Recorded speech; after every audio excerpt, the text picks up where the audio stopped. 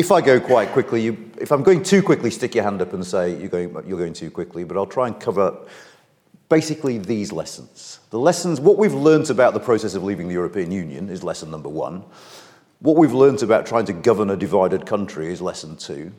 What we've learned about our system of governance is the third set of lessons, how our constitution works. What we've learned about trade, what we've learnt about ourselves, and at the end I'll speculate very briefly about what might come next in this Brexit saga, because you'll be delighted to know that whilst Brexit is done, it is nowhere near over. So first and foremost, there were lots of claims that leaving the European Union would be very, very easy. The easiest trade deal in history was one quote we heard. None of those claims were taken seriously by anyone who had the faintest inkling of how the European Union works. And indeed, to be honest, the Brexiters had it right all along. It was the Eurosceptics back in the 1990s who would say the European Union has wrongly inveigled itself into the nooks and crannies of national life. They were spot on. But because the European Union had done that, leaving it was always going to be a very, very messy, complicated, technical, time-consuming business.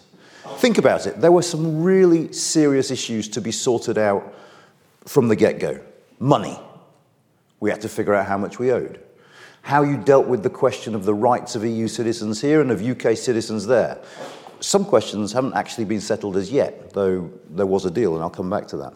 And, of course, we had to figure out how we wanted to coexist with the European Union into the future.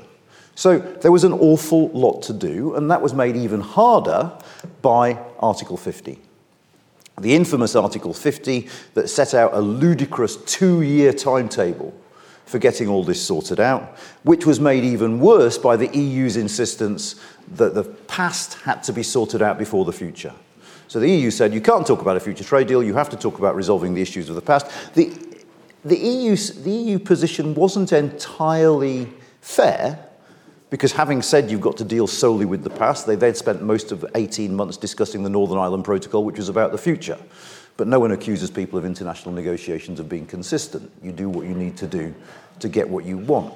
But Article 50 made what would have been a nightmare anyway even more difficult, and in Article 50, you will see talks about the constitutional processes in member states. There's a little hint of the fact that there are even more complicated issues apart from the negotiations themselves, which I'll come back to. Actually, as it turns out, the EU and the UK were pretty damn efficient. They figured out citizens' rights pretty fast. It's a complicated settlement. It had to be. You're talking about 5 million people. And what they came up with won't be perfect, and I'm sure we'll see court cases and you see headlines about people who feel they're being denied their rights and so on, but they came to an agreement. Money was even more striking. The UK basically caved on the money. After newspaper headlines intimating that this would be a deal breaker, the UK essentially agreed to what the European Union suggested. So those two big issues, they sort of underline, in a way, how unpredictable the whole Brexit process was, because the things that most experts, myself included, were thinking, oh my God, this is going to be a nightmare, they managed to sort out. What, of course, most people failed to see coming was that Northern Ireland took up most of the negotiations. And I'll come back to Northern Ireland in a bit more detail a bit later. But sorting out the European Union in the negotiations was only part of the issue of Brexit. The other part of the issue of Brexit was getting ourselves ready to leave the European Union. And there's not a little irony in the fact that leaving an organisation that had been accused by its critics of being overly bureaucratic was a process that ended up having 25,000 civil servants in this country working on it. There were at one point in early 2020, 25,000 civil servants whose job it was to deal with Brexit. The other thing about leaving the European Union that was slightly ironic is the fact that leaving this legalistic labyrinth required us to write a whole load of new laws. Because there were two issues we faced. First, if you're a member state of the European Union, there are certain things the European Union does for you. You could think about trade, you could think about immigration policy, for instance. And when we left, we suddenly had this awful task of figuring out which bits of law we needed to write to give ourselves the power to do things. It turned out halfway through the process, there was no legal mechanism for the UK to impose sanctions on a third state, on a different state, because that's something we did through the European Union. So there was hectic law writing. And then there was an even bigger problem, there were pages and pages and pages of EU law that applied to us, EU regulations they're called, but weren't actually on the domestic statute book because they hadn't been incorporated into UK law. And so we passed this EU withdrawal bill, which basically meant literally thousands of EU rules were shifted from EU law into the body of domestic law. And it's worth saying that happened without much at all in the way of parliamentary scrutiny. And those things now sit on the statute books.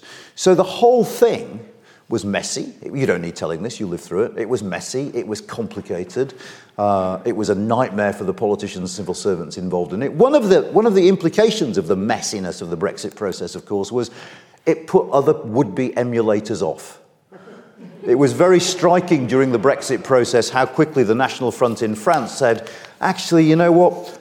We don't really want to leave the European Union, we just want to change it. Because actually from the outside, this looked like a nightmare. And of course, if you are French and you're thinking of leaving the European Union, you've got the added complication of getting back your own currency at the same time as well, which would be even more messy than the Brexit process we went through. So that's number one. Leaving is hard. Number two, the implications of what I've just said is, even with the best prime minister in the world, with the biggest majority we've ever heard of, Brexit would have been tough. Neither of those conditions helped. We're dealing with a prime minister who had her limitations that we're all aware of now, governing for much of the time without a parliamentary majority. There were two contextual things, I think, that made Brexit hard domestically. The first was that Theresa May was a Remainer. And what that meant was she spent much of the first year in office desperately trying to prove her Brexit credentials to the real Brexiters in her party, which is why at her conference speech in October 2016, she took such a hard line. She laid down those red lines about the European Court, about trade, about immigration, and so on. And actually, much of the history of her premiership was of her unsuccessful efforts to row back from those red lines in the face of opposition from those Brexiters she'd initially tried to woo. The second contextual thing about Mrs. May that I think really mattered is she became Prime Minister without the full leadership contest process. Because you remember, she was basically elected unopposed because her main opponents pulled out. And what that meant was the candidates didn't have to lay out their visions of Brexit, argue about them, and get their approval from both the members and the parliamentary party. If that had been the case, she would have enjoyed some legitimacy in saying, I won a contest based on this vision, so you lot are now honour bound to support it. There was none of that. No one had signed off on her vision. The other contextual thing, which is absolutely crucial, is Brexit isn't a thing. All right? The referendum was binary. We stay in or we leave. The day after we left, we suddenly woke up to the fact, what the hell does leave mean? There are all sorts of different ways in which we can leave the European Union. For economists, this summarises what is called the Condorcet paradox, which is when you have more than two choices, it is sometimes very, very hard for a majority to emerge in support of any of them. And I'll come back to that in a moment, because the fact that we had a slight majority for leave never meant we had a majority for any particular version of leave, because the British people and the British our politicians split more than two ways. And so these divisions were there, and they existed at every single level. They existed in the cabinet, which, you think back to the days of Theresa May, the cabinet leaked all the time. Certain information couldn't be shared. The Treasury's economic forecasts couldn't be given to the cabinet in case it was leaked.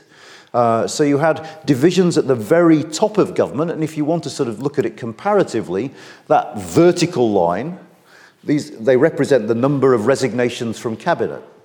And you see that is a competition in terms of sheer rapidity that Theresa May wins, hands down, okay?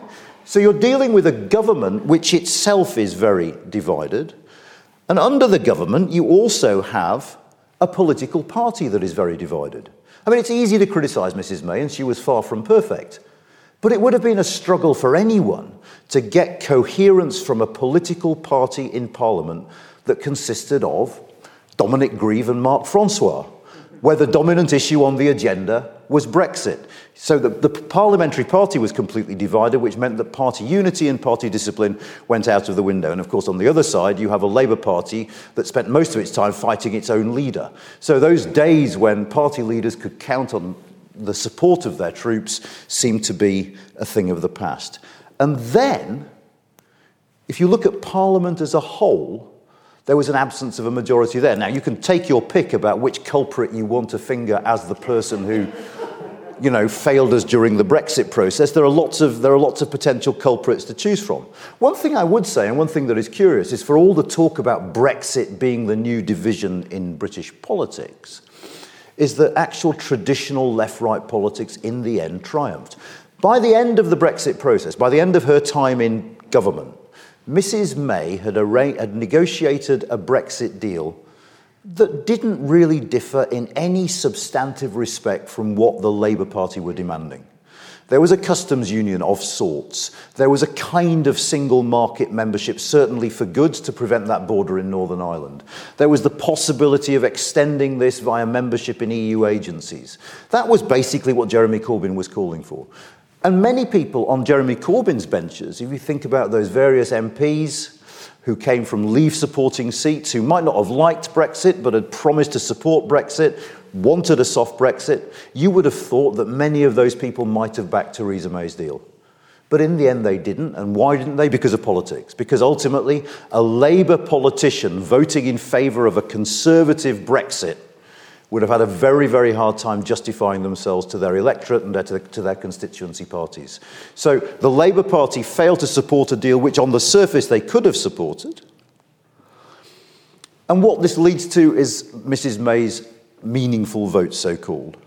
So in her first meaningful vote, she has the biggest defeat a government has suffered in the House of Commons for 100 years.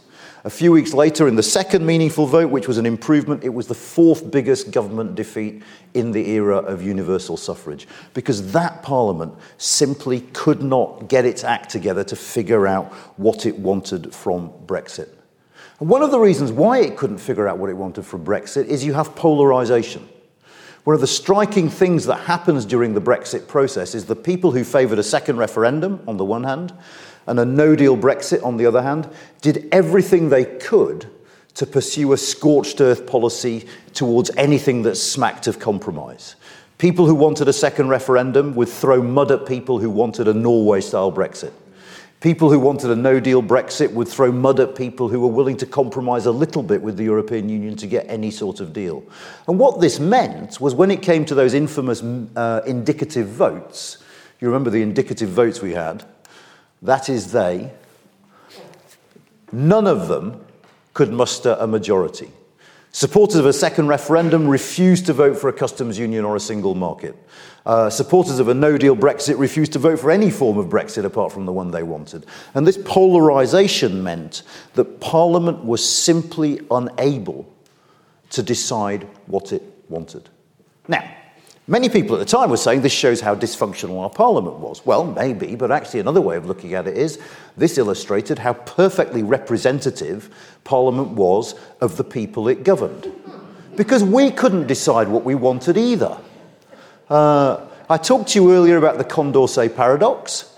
That is the Condorcet paradox. That is public opinion. There is no majority in public opinion for any Brexit option. So added to the complexity of the task itself, added to the problem of divisions in Parliament, there was the fact that in the country as a whole, there was no Brexit option, whether it was Remain or any variant of Leave, that could command over 50% support. And that made the process and the whole thing inherently unstable, and in part was responsible for the situation that we had to live through for what seemed like an eternity, but was actually only about 5 years.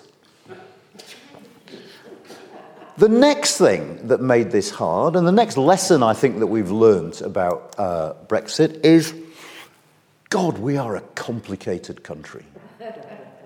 And we're a complicated country, not just in terms of the people in it, but we're a complicated country in terms of the system by which we're governed. And I said earlier I'd come back to Northern Ireland. So one of the biggest sticking points in the negotiations, and indeed now, and if you've got questions about the protocol and the row now, you can ask them at the end, was the issue of Northern Ireland. And the issue of and the problem with Brexit is Brexit presented Northern Ireland, it particularly presented Arlene Foster, with a host of unpalatable choices. Okay? Because the issue with Northern Ireland is summed up in this diagram. This is the so-called Northern Ireland trilemma. Is if you want no Irish border, you can't. If you're leaving the single market and the customs union, you can't have a whole UK Brexit and no Irish border. Okay? You could only have 2 out of those 3 at any given time. And that is the problem we're wrestling with. Because the Conservative Party wanted to leave the single market and the customs union. They also wanted no Irish border. They also, as Theresa May said, wanted a whole UK Brexit because, as she said, no UK Prime Minister can ever sign up to a deal which involves placing a border within the United Kingdom. Okay? But she couldn't have all 3, so in the end she watered down the top one.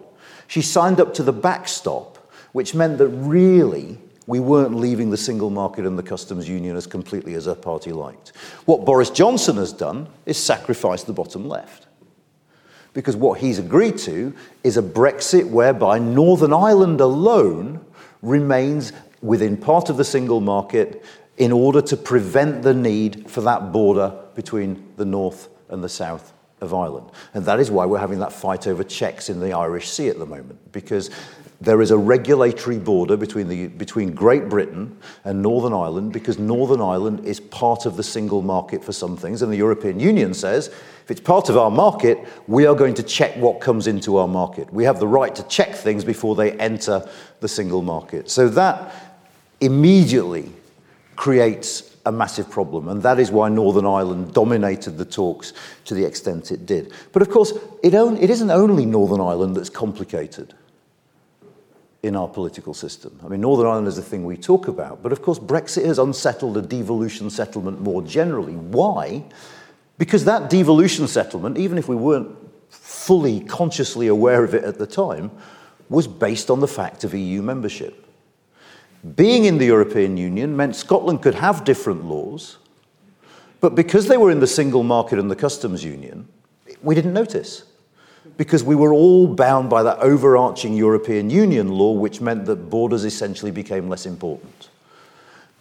On top of that, because Scotland voted to remain, Brexit and the Brexit vote itself immediately caused tensions, and the UK government's approach to that tension, in terms of both style and substance, was combative.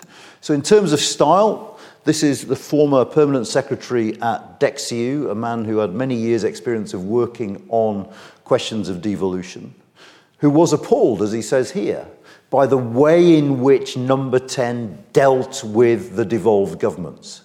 It didn't deal with them as if they were governments with their own legitimacy in their own right. So there was a stylistic error that served to ramp up feelings, particularly in Scotland, but to some extent in Northern Ireland. And I'll come back again to Northern Ireland in a minute on public opinion.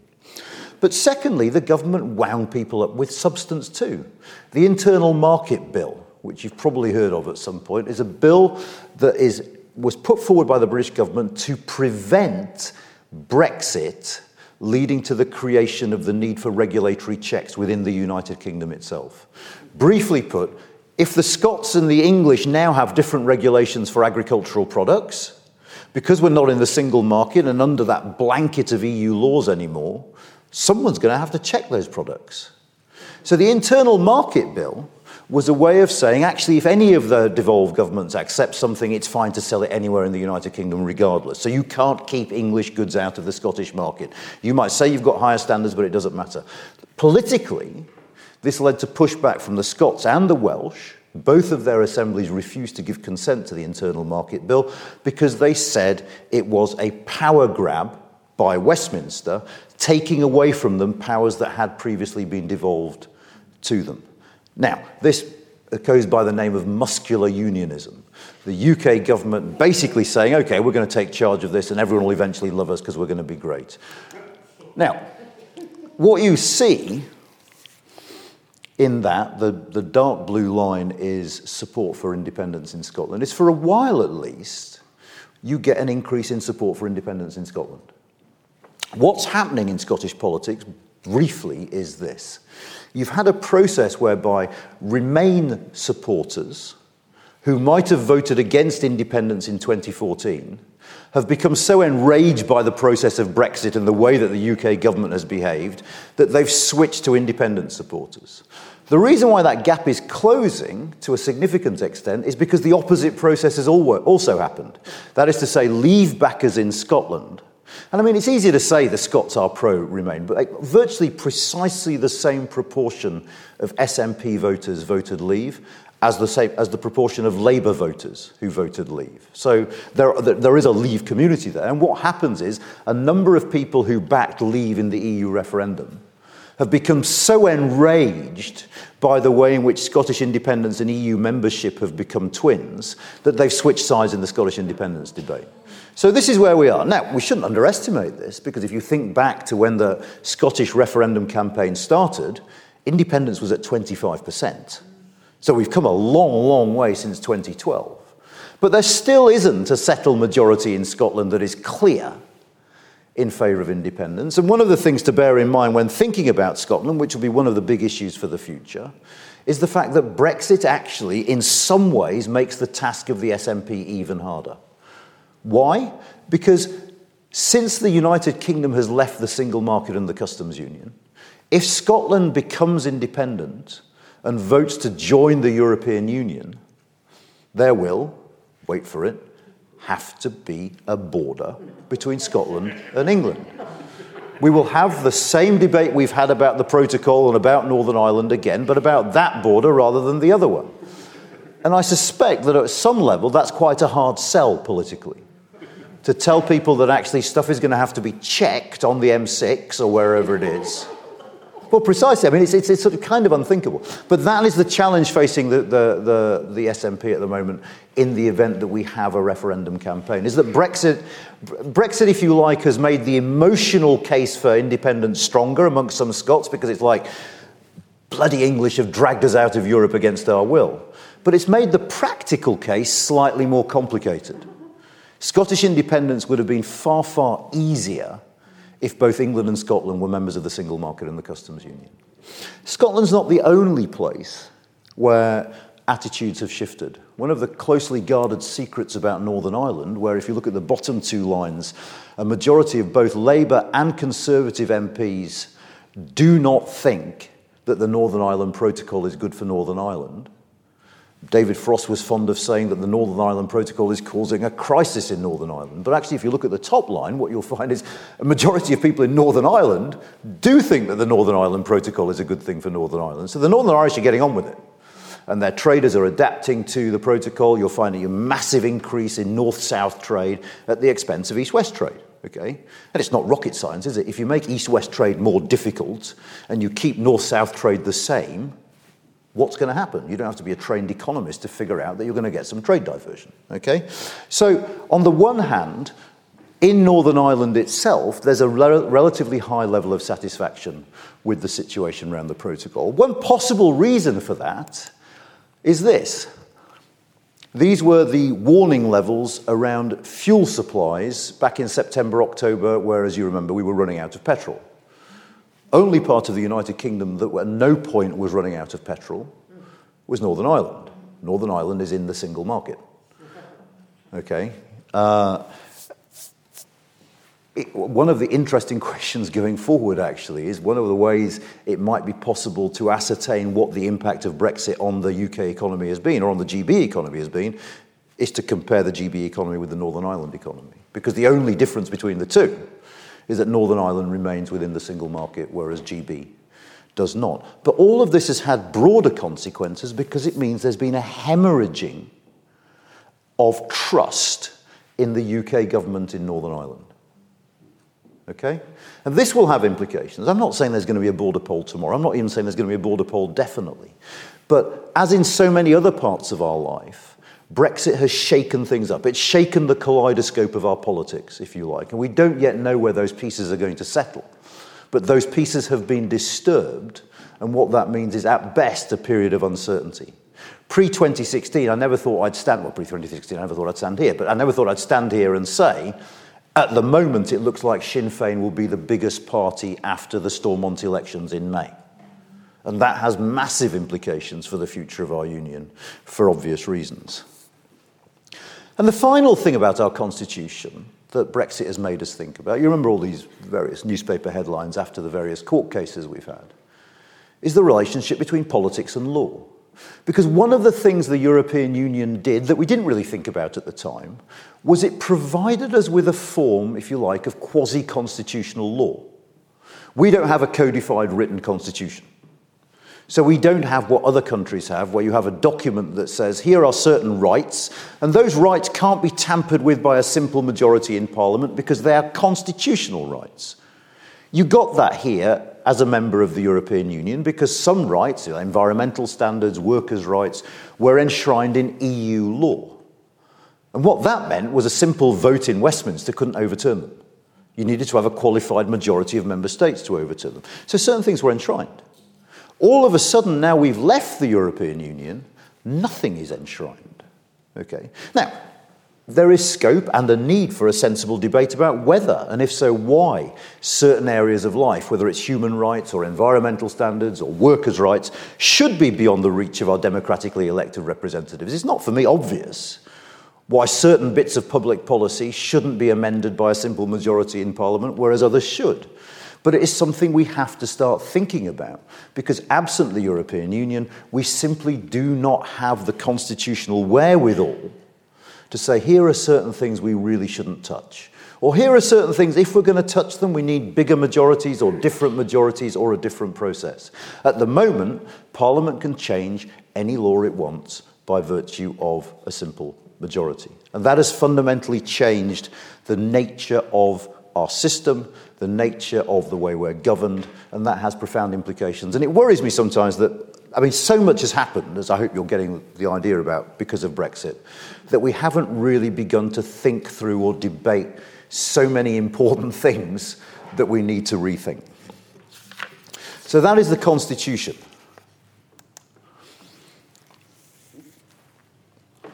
Now, trade wasn't meant to be an issue. I'll let you soak that up while I have a quick drink.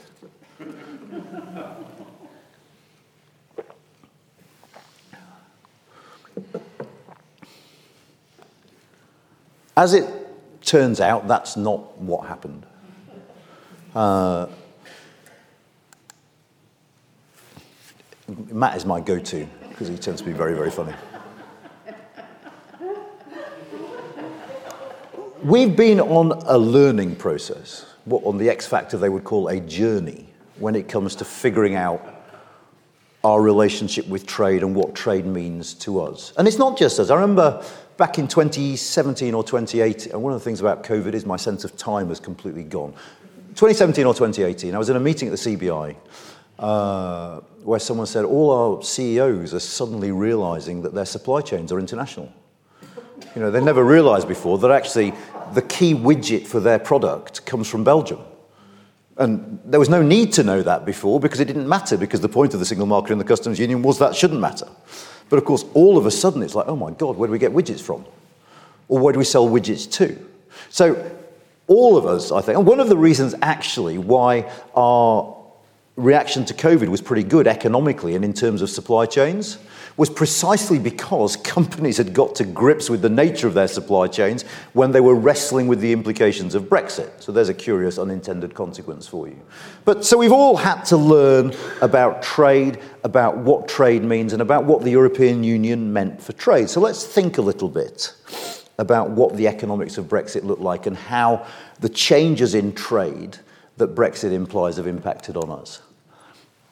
This is some work done by a guy called John Springford at the Centre for European Reform. And what this work consists of is, the red line is what is called a doppelganger. You take a basket of currencies that historically, so look to the left, have basically performed like the UK economy has performed, okay?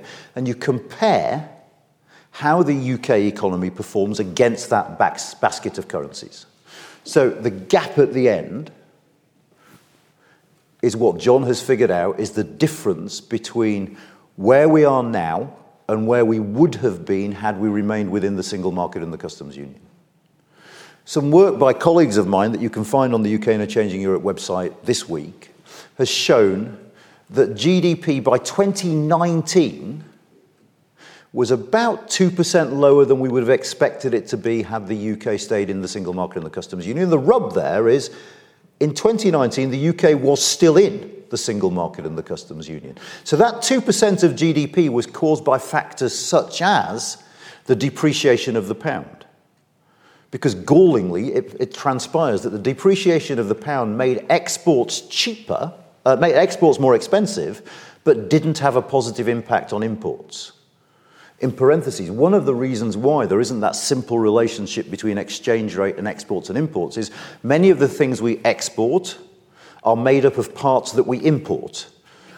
Okay? So the bits that we import to make the stuff that we export have become more expensive, so actually you're not going to get that benefit of those changing exchange rates. But the point is, as far as a lot of economists are concerned, even before we'd left the single market and the customs union, Brexit was having a negative impact. The other obvious reason why Brexit was having a negative impact was, while there was uncertainty, firms were, understandably enough, very reluctant to invest huge amounts of money in the UK economy. Because actually, the terms via which we trade with our nearest and largest trading partner are something that most firms are quite interested in knowing before they commit millions of pounds to investment in plant. So that's the first thing. In terms of the future, this was our forecast of the impact of the Brexit deal that Boris Johnson signed. The numbers are big. But the numbers are big for a simple reason. I'll come back to some more explanation about those numbers in a minute. But basically, Brexit is many things, but one of the things Brexit is a process of making trading with the European Union slower, more difficult, and more expensive. And as I said, in the case of the east-west and north-south borders in Northern Ireland, if trade becomes harder, there's going to be less of it. If there's going to be less of it, that has an impact, the top bars, on our domestic economy. Because trade impacts on how our domestic economy works. Now, if we want to dig into that a little bit, this was the Treasury forecast from 2017, and it looks a bit grubby because it's a photocopy of the thing that was leaked to BuzzFeed, because after the Treasury did these forecasts, they decided that no one should see them. The negative bit, so underneath the 0%, the negative impacts of Brexit. The main negative impact of Brexit are those bits, the diagonal blue lines, non-tariff barriers. That is to say, administrative requirements, rules of origin requirements, paperwork, customs checks, all those sorts of things. Not tariffs, but all that admin rubbish makes trade more expensive, makes it less efficient, makes it more costly. What the trade and cooperation agreement that we signed with the European Union does is it removes tariffs. But tariffs are a relatively small part of the problem of trading from outside the European Union. So in a sense, it's the non-tariff barriers that are key to the problems that exporters and importers are facing. And actually, bear in mind, they're not facing all the problems they were going to face yet, because the British government only in July will put in place the final checks that are needed on things coming from the European Union. The other interesting thing about this is if you look above that line, there are two things. The black bit is what the Treasury thought we could gain via regulatory independence. Not in the European Union. We can tailor the regulations that govern our economy to our specific circumstances, and that should make us more effective and more efficient, make our economy work better, yes, but not by much. The other bit above the line is the Treasury's forecast of the positive impact of trade deals with every single one of those countries at the bottom. Okay? So yes, we can sign trade deals. We've started to sign trade deals. But we shouldn't expect trade deals with countries at the other side of the world to come anywhere near compensating for the economic impact of making trade harder with your nearest neighbour. Why? Because trade depends on geography. Okay? I live in Oxford. We have a BMW factory in Oxford. We're not going to make cars that way with New Zealand. Okay? Because of the simple fact of geography. So geography matters in trade, and that is why all these trade deals that Liz Truss and now Anne-Marie Trevelyan might be signing have use. They're good, building good political relations. There are geopolitics at stake, the rise of China and all that. I'm not saying for a moment it's not worth it. It absolutely is creating friendships and alliances around the world because we live in a very uncertain and threatening world. But don't think about them in terms of making up economically for the economic impact of Brexit. And if you want to put the economic impact of Brexit into some sort of context, well, actually, let's do this first. I've got that wrong, sorry. This is what's happening now. So the forecasts are being borne out, that you have EU, the red lines are EU exports and imports, and you can already see that there is an impact on that EU trade because we are now implementing the Trade and Cooperation Agreement, and that trade is harder than it was prior to the time when we were implementing that. I should say, the numbers are all a bit messy and fuzzy at the moment because of COVID. Trade isn't where it used to be because of COVID. Services trade in particular. Think about me. If someone invites me to give a guest lecture and wants me to pay for it, I can't go, or I couldn't go until recently because I'd have to pay for 7,000 PCR tests, so I wouldn't go. But on top of that, because of the TCA, if I want to go and give a lecture and get paid for it in Belgium, I'm going to have to fill in immigration forms, and I'm going to have to fill in all sorts of forms that I wouldn't have had to fill in beforehand, and that might just make me think, you know what, I'll stay here. It'll be absolutely fine. So the figures are messy, but if you want to put it in some sort of context, this is a long-term forecast done by a friend of mine at the LSE, Thomas Sampson. So the green line is the economic impact of where we are now over the medium term. The blue line is the economic impact of COVID over the medium term. So whilst COVID might be drowning everything out here, over time, the impact of Brexit is going to be 2 to 3 times that of COVID on the UK economy. So they are the things we've learnt about trade. The final set of lessons, and in a way the most important lessons, the most interesting lessons, I think, is that Brexit has made us learn about ourselves. It's made us learn about our country in many, many different ways. Firstly, we've realised just how divided we are, but also we've realised that what divides us might not be what we thought divides us. Brexit, the division of Brexit, isn't a division between people who are left-wing and people who are right-wing. It is a division between people who are socially liberal and people who are socially conservative. It's about worldviews. It's about something quite intangible in some ways. When survey firms try and tap into this, they ask questions about the death penalty. They ask questions about gay rights, about gender equality, about whether you think there should be stricter discipline in schools. You know, I mean, you can feel, I think, because if you're British, certainly you can feel it, the sorts of things we're trying to get at here. That there is a very, very high correlation between where you are on that social scale, social liberal or social conservative, and your propensity to vote for Brexit. One of the reasons why we now have to say things we never thought we'd have to say, Labour win Kensington, Labour win Canterbury, the Conservatives win Wakefield, is because it's not about left and right anymore. It's about something else. And that something else is a fundamentally different division in our country.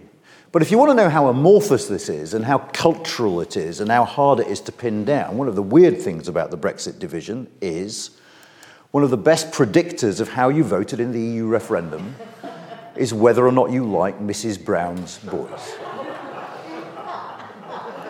And again, I mean, if you're British, you can feel this. You know what I mean? You can sense, that whole thing about snobbery and inverse snobbery that, Mrs. Brown's boys tells you an awful lot about your worldview. Okay? But this is, it's it's the third best predictor, basically, for where you stand on the Brexit divide. So that's just to give you a flavour of the fact that this is actually very cultural. So the first thing is we're divided. And we're divided by something that we didn't really realise divided us, but when you say it out loud, actually, it's like, yeah, you can see why you have these two worldviews that are quite inimical. It's quite hard to reconcile them. But there's another division we've learnt about too. And it's a division that is economic rather than cultural. That is the map of Leave versus Remain.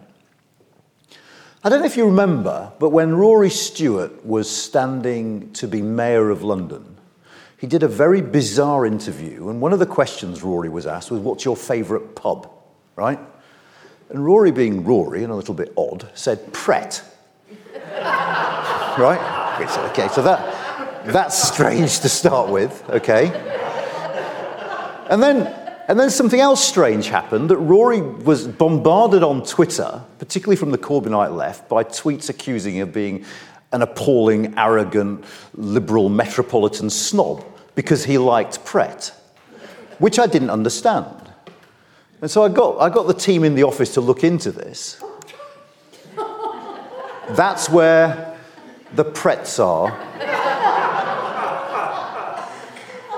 in the United Kingdom. You can actually, it turns out, do something very similar with density of fish and chip restaurants. There is a very strong correlation between the density of fish and chip restaurants and Brexit vote. But there's equally a very strong correlation between where Prets are and Remain votes. You can understand from this why Rory wanted to be Mayor of London, because in his constituency in the Lake District, he had like a 20-hour walk to the nearest Pret, whereas obviously as Mayor of London, it would be relatively easy to get to his favourite pub. Anyway, there's a serious point behind this, and the serious point behind this is that liberal metropolitan point that Prets tend to spring up in prosperous areas. And if you look at this, there is a correlation between your likelihood of voting Leave and median income. That is to say, in general, and on top of other factors, age and education clearly were fundamental to this, which takes us back to Mrs. Brown's boys. Income was another predictor of how you voted in the Brexit referendum. And one of the interesting things about that referendum, I think, waking up on the 24th of June, was this very profound sense. You know, I remember sort of my Oxford or London friends sort of saying, bloody hell, all those people up north have voted Leave. Why? What's up with them? You know. People notice the north. I remember friends of mine in Yorkshire saying that for weeks after the referendum, you could barely move for tripping over BBC journalists who'd gone up there to figure out, you know. There were all these sort of wry jokes on Facebook that David Attenborough would pop up in Hartlepool doing a natural history on the sex life of someone in the north and, you know, the mating behaviour of the Leaver. But there was this real sense that actually the country was awakened to bits of itself that it hadn't paid any attention to beforehand. Okay, and one of the things we've come to realise is this is a very unequal country. It's a country where there are real, acute regional disparities. Look at that. It's a comparison between the scale of difference between the richest and poorest regions across countries. Okay? If you take the gap in productivity between the least productive part of the United Kingdom and the most productive part of the kingdom, that gap is equivalent to the gap between the least and most productive parts of the Eurozone. Okay? So we are sort of, in many ways, uniquely unequal. There was something real here.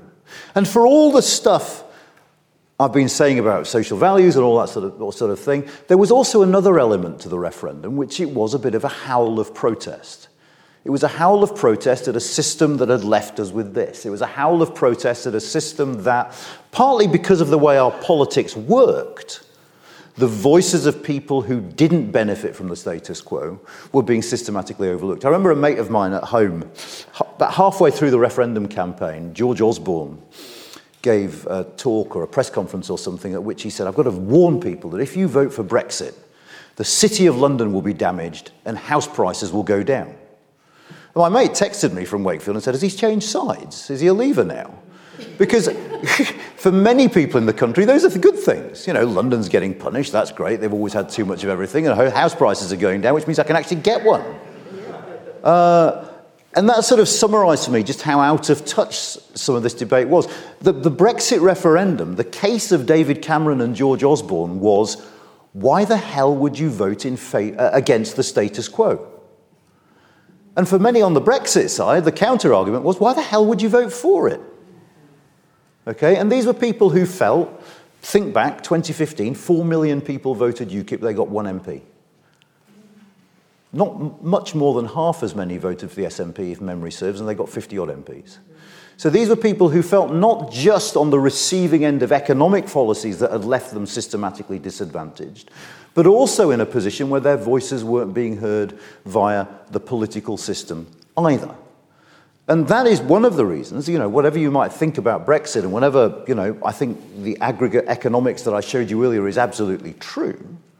But one of the things that has come of Brexit is we've learnt about ourselves and seem at least to be talking about doing something about it. I mean, I don't want to judge government too harshly over the last couple of years because God knows they've had something else on their minds apart from dealing with regional inequality. We've had the pandemic.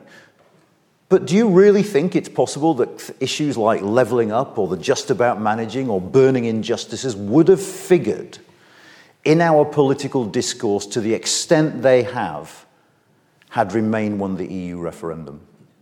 I find it very, very hard to believe that they would have done. So in that sense, at least, we've changed the way we think about ourselves. And this part of the learning experience, I'm convinced, has been a good and a salutary one. Because in a sense, it might be that our economy ends up being smaller than it would have been if we'd stayed in. But there's a bit of me, and this is a personal preference, unlike the rest of the lecture, that thinks, okay, but what if it's less unequal than it would have been had we remained inside the European Union? I'm not saying that's going to be achieved, and there's a lot to be desired about the levelling up non-white paper apart from anything else, but, not much is being done yet. But we have changed as a people, and we have changed as a people. Sometimes you look in the mirror and it's a shock. Well, I don't know. It happens to me sometimes. I look in the mirror and it's a shock. Well, as a country, we experienced that horrible shock. So now we get to the ropey bit where I'm just going to make things up. I mean, the one thing you've learned about politics over the last 5 or 6 years is there's no point trying to predict anything because, within 24 hours you're going to look like an idiot. So here I go. I'm so glad this is being filmed. We are divided, in case you'd forget. In case you thought you'd wake up and it had all gone away. It hasn't. And let me say a quick word about this chart. So, YouGov have done this tracker. Was the decision to leave the European Union the right decision or the wrong decision? Okay? And it's changed. That, wrong is pulling ahead. Don't, if you're a Remainer, get too excited about this, because one of the reasons why wrong is pulling ahead is because of demographic churn. It's not, very, very few people have changed their minds about Brexit. Very few. But more Leave than Remain voters have passed away because of the age demographic of the vote. And more young people have joined the electorate. And of course, young people were disproportionately pro-Remain. And that's one of the reasons why you see the change in those things. But anyway, that division is still there. And in case there was any doubt, 62% of voters continue to hold a Brexit identity and think of themselves as Leaver or Remainer. More people in this country identify as a Leaver or as a Remainer than identify as Labour or Conservative. So the idea that now we've left, that division is simply going to disappear, is for the birds. Different things trigger it. It might be taking the knee, it might be pulling down a statue, it might be immigration. But it's the same division. It might be the BBC, to take a pretty topical example. But you can see why the government plays to those things. Because, of course, Boris Johnson, in December 2019, put together a Leave coalition. 75% of Leave voters voted Conservative in December 2019. So, but the one thing that is shifting is that more and more people now think that Brexit is being handled badly. Okay? Again, this doesn't mean that more and more people think we should rejoin. I suspect if you took a focus group of people and said, do you fancy having 5 years or 10 years of negotiations with the European Union about rejoining, they'd probably slap you, apart from anything else. People want this out of the way. They want it done. They want it over. They want to get on with their lives without COVID and without Brexit, and let's not talk about them ever again. Thank you very much. But they look at the government and they think, actually, this is being handled quite badly. I should say in parentheses that they look at the EU and think they're handling it quite badly too. It's not necessarily solely the fault of our government, but there is a change here in the sense that those numbers imply, to me at least, that the government can't count on Brexit as a go-to to rally the base. Because if the government's been seen as handling it badly, and if a government that told us 2 years ago they'd got Brexit done keeps banging on about it, some of those people are going to start thinking, hang on a sec, isn't this gone and done? In October last year, so before Partygate, for the first time since July 2019 when he became Conservative Party leader, more Leavers thought Boris Johnson was doing a bad job as Prime Minister than thought he was doing a good job as Prime Minister.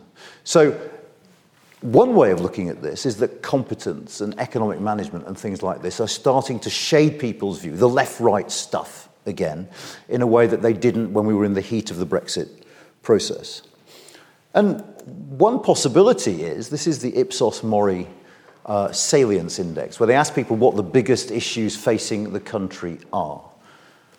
As we get towards Easter and the ending of the fuel price cap and the potential of 6% inflation, it is perfectly possible that the national economy becomes the most important issue in people's minds. Not COVID, not Brexit, but the national economy. At that point, it is conceivable, at least, that Brexit gets redefined. And this partly depends on how clever the Labour Party is. But Brexit gets redefined not as a cultural issue, but as an economic one. Brexit becomes part of a suite of Keir Starmer's attacks on the government for putting in place economic policies that have led to a cost of living crisis in the country. If that happens, then I think the Brexit debate can change quite fundamentally in nature, and its impact on politics can change quite fundamentally in nature. Whatever happens, though, and I think if you think back to those slides about existing divisions in the UK public, the fact is, and I'm sorry if this isn't what you want to hear, that one way or another, in one guise or another, Brexit is going to continue to haunt our lives in practical terms and in political terms for many, many years to come. Thank you. I'm going to start with the question online that has got the most number of votes, which is, what is the impact on our young people in not having unfettered access to work opportunities in European countries? I think the question's, in a sense, the question answers itself. It's closed off opportunities for our young people. We wait and see for what will happen with the so-called Turing scheme, which the government's brought in to replace Erasmus for university students. It's mixed. People can still travel. You can still travel to European countries easily, so there's no problem about going on holiday. It's when you're going to do paid work that it becomes more difficult, and in that sense, yes, certain opportunities are not going to be there as easily as they were when we were a member state of the European Union.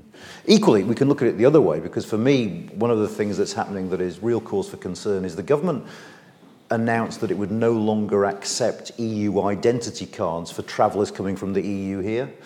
Lots of people in the European Union only have identity cards and don't have passports, particularly young people. And what we're starting to see already is a massive drop-off in the number of school trips from EU member states to this country, and I think that's a shame. So much to talk about a number of things you said. With a positive view of things, which is the reason why I voted for Brexit, not anti but pro, on a number of things, the freedom, the reploughing of the soil, if you like, and that fertility. Where you said about the north and that imbalance, let's call it. In many dynamics, you could see that an organism is as strong as its weakest part. And if we've got a large part which is weak, then with a positive view, if that equality equals out, then are there forecasts of what then that stronger overall organism, if you like, could go to? Because in theory, we're more capable then of higher and broader things longer term. Does that make sense? Yeah, it does. But I'm not sure about economic forecast per se, but I mean, intuitively, common sense tells you that if some of the areas in this country that aren't productive, where productivity rates are very low, that aren't economically successful, if we can tap into the talent there and make them economically successful, we will all benefit. I mean, think about kids and education. You know, your life chances are determined to a degree that is scandalous in the 21st century by where you're born, okay, in this country. If every kid had the opportunity to go and have a world-class education and to go to university if they wanted, okay, and to achieve their full potential, the country as a whole would benefit. I mean, the country would be a better country if all the best people could accomplish their potential. At the moment, because of these socioeconomic differences, that's not the case. Actually, what you said about the soil made me say one thing.